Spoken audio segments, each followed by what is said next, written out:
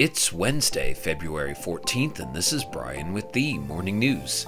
Give us 5 minutes and we'll give you the headlines you need to know to be in the know. House Republicans impeached Homeland Security Secretary Alejandro Mayorkas on a largely party-line vote Tuesday, succeeding on their second try after a defeat last week. With a 214 to 213 vote, Mayorkas became the first sitting cabinet official in history to be impeached. The GOP has been pursuing the impeachment for more than a year, alleging that Mayorkas has willfully refused to enforce the nation's immigration laws, pointing to the record number of illegal crossings at the southern border in the last few years. Democrats say the impeachment is illegitimate. The effort last week to impeach Mayorkas fell one vote short of passage, with 3 Republicans voting with all Democrats against the move. The unexpected defeat highlighted the party's lack of wiggle room on contentious legislation, with a razor-thin 219 to 212 majority with all members present. In the impeachment vote, Mayorkas was accused of demonstrating a willful and systemic refusal to comply with the law and breaching the public trust. In other news, a hotter-than-expected inflation report sent stocks tumbling Tuesday and sparked worries about just how soon the Federal Reserve would start cutting interest rates. Stocks finished in the red Tuesday after data showed inflation did not ease as much as expected last month. The report showed consumer prices rose 3.1% in January from a year earlier. That was a cool down from December, but more than a 2.9% increase economists polled by the Wall Street Journal expected. The tech-heavy NASDAQ composite shed 1.8%, while the Dow Jones Industrial Average declined 1.4%. The benchmark S&P 500 fell 1.4%, pulled lower by all 11 of its sectors.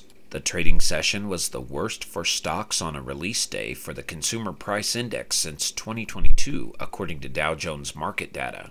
Around the world, Russian authorities on Tuesday launched unprecedented criminal proceedings against Estonian Prime Minister Kaja Kallas, charges the leader of the Baltic state alleged were politically motivated. The Kremlin accused Kallas, Estonian Secretary of State Taimar Peterkop, and Lithuanian Culture Minister Simonas Karas of destroying or damaging Soviet monuments in memory of Soviet soldiers, Russia's state-run TASS News reported.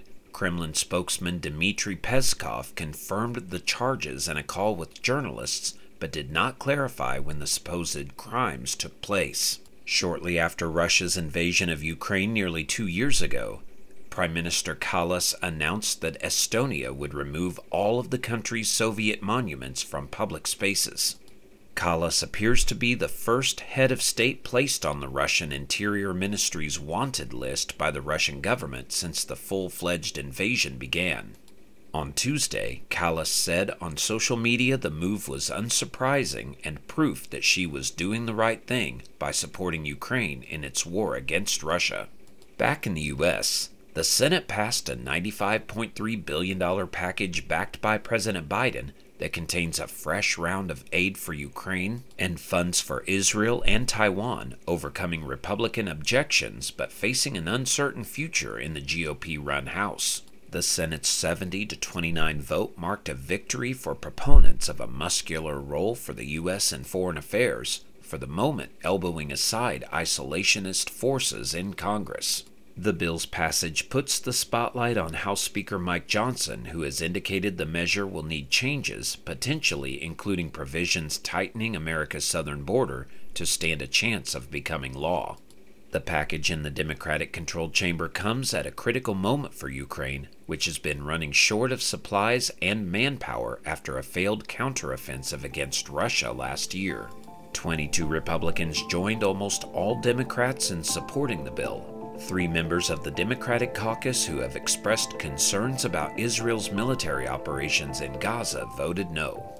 Now you know, and you're ready to go with the Morning News. Share this with a friend and subscribe to us wherever you listen to your favorite podcast. You can also sign up for our newsletter at themorningnews.com. Thank you for listening.